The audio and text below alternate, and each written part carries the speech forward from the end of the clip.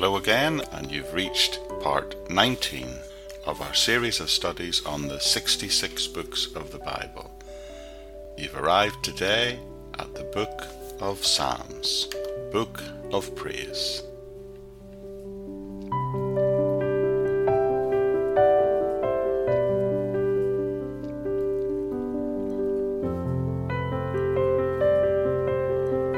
The Psalms stand alone as an embodiment of the whole Scriptures. They are in many people's mind the greatest book of religious devotion that has ever been given to humankind. The title comes from the Septuagint.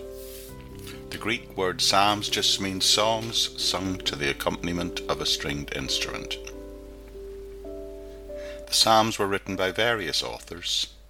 David has 73 psalms assigned to him within the text of those psalms. The New Testament assigns two others. Psalm 2 and 95, we are told they are his in Acts 4 and Hebrews chapter 4. Asaph is declared to have written 12. He was a Levite who headed the service of music, and we were told that in Ezra and Chronicles. The sons of Korah are credited with a further 10, and Solomon is seen to have contributed 2. Heman 1, Ethan 1, and even Moses is declared to have authored 1, and that's Psalm 90. That leaves 48 psalms still anonymous.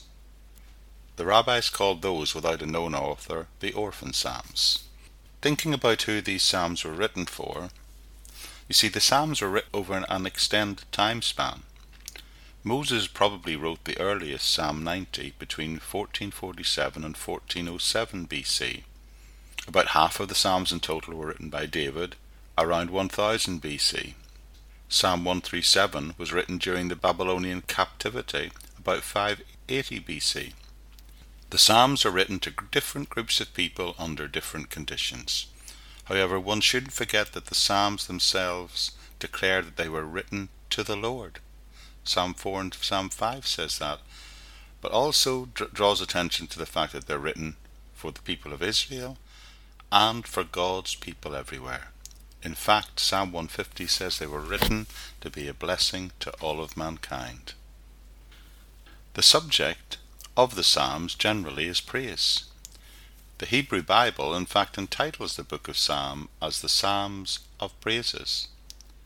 The message of Psalms is to provide godly people everywhere with opportunities to praise God or even express regret, and to be encouraged to find hope in his future blessing. From a New Testament perspective, Jesus was the embodiment of the ideals that God desired for his people. Because of the union between God and his people, the suffering of the godly in the Old Testament times are seen as the anticipation of the sufferings of Christ. Likewise, when the victories of godly people in the Old Testament are portrayed, they are seen as an anticipation of the victory of Christ. When the New Testament writers spoke of the fulfillment of the Old Testament in Jesus Christ, that fulfillment was not just the occurrence of events that someone had predicted. Rather, it was to be seen as a completion of a pattern that God had been silently directing through the various periods of history of his people Israel.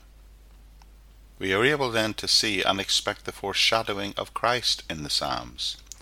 The godly psalmist wrote of the ideals that he desired for himself and for others, but the only true full expression of those ideals was in the perfect person of Jesus Christ.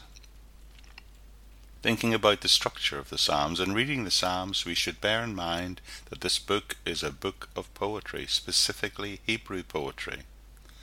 The distinctive style of Hebrew poetry comes not from meter or rhyme as in a traditional English poem, but from the balanced arrangement of words in sentences.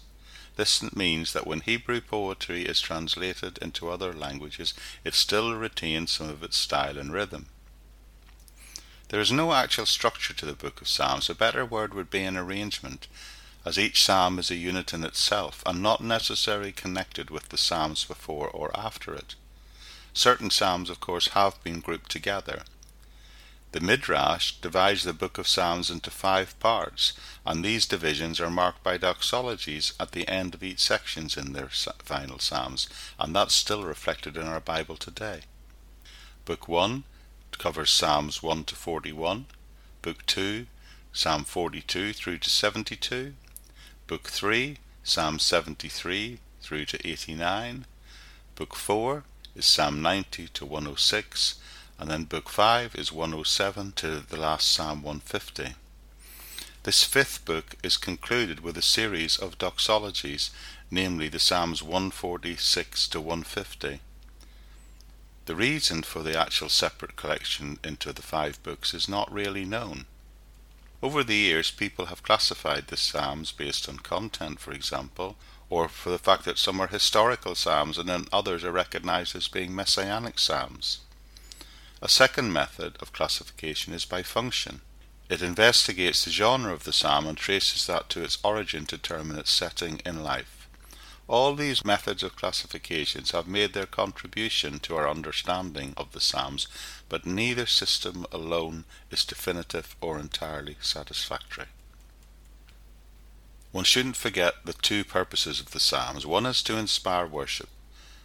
The book of Psalms is an inspired song or worship book of prayer and praise.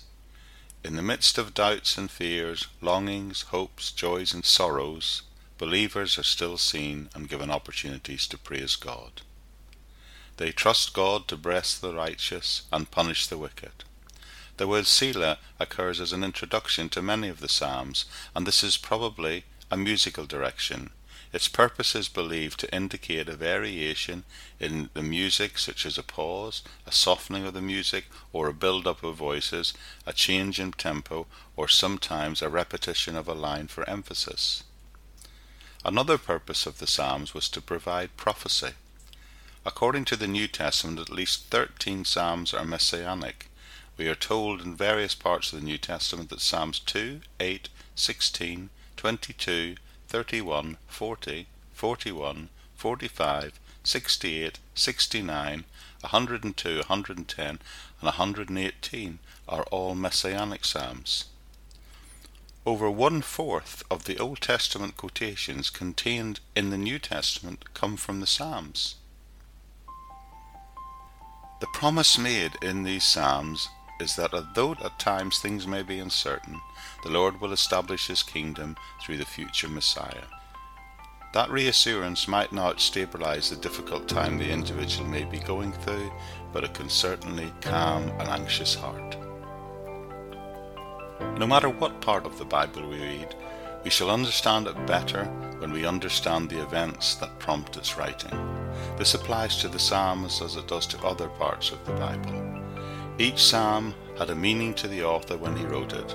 As we today understand this meaning, the Holy Spirit who inspired the writer is able to speak to us and apply that ancient word to our present circumstances. This helps us to understand God better and to know how we ought to live if we want to live in a way which pleases Him. So in summary, at least 7 different authors over a period of nearly 1,000 years composed songs of praise and worship, which purpose was to worship God and express Israel's future hope. God is to be trusted with our troubles and is worthy of our praise, and that future hope will be fulfilled in Christ Jesus Himself.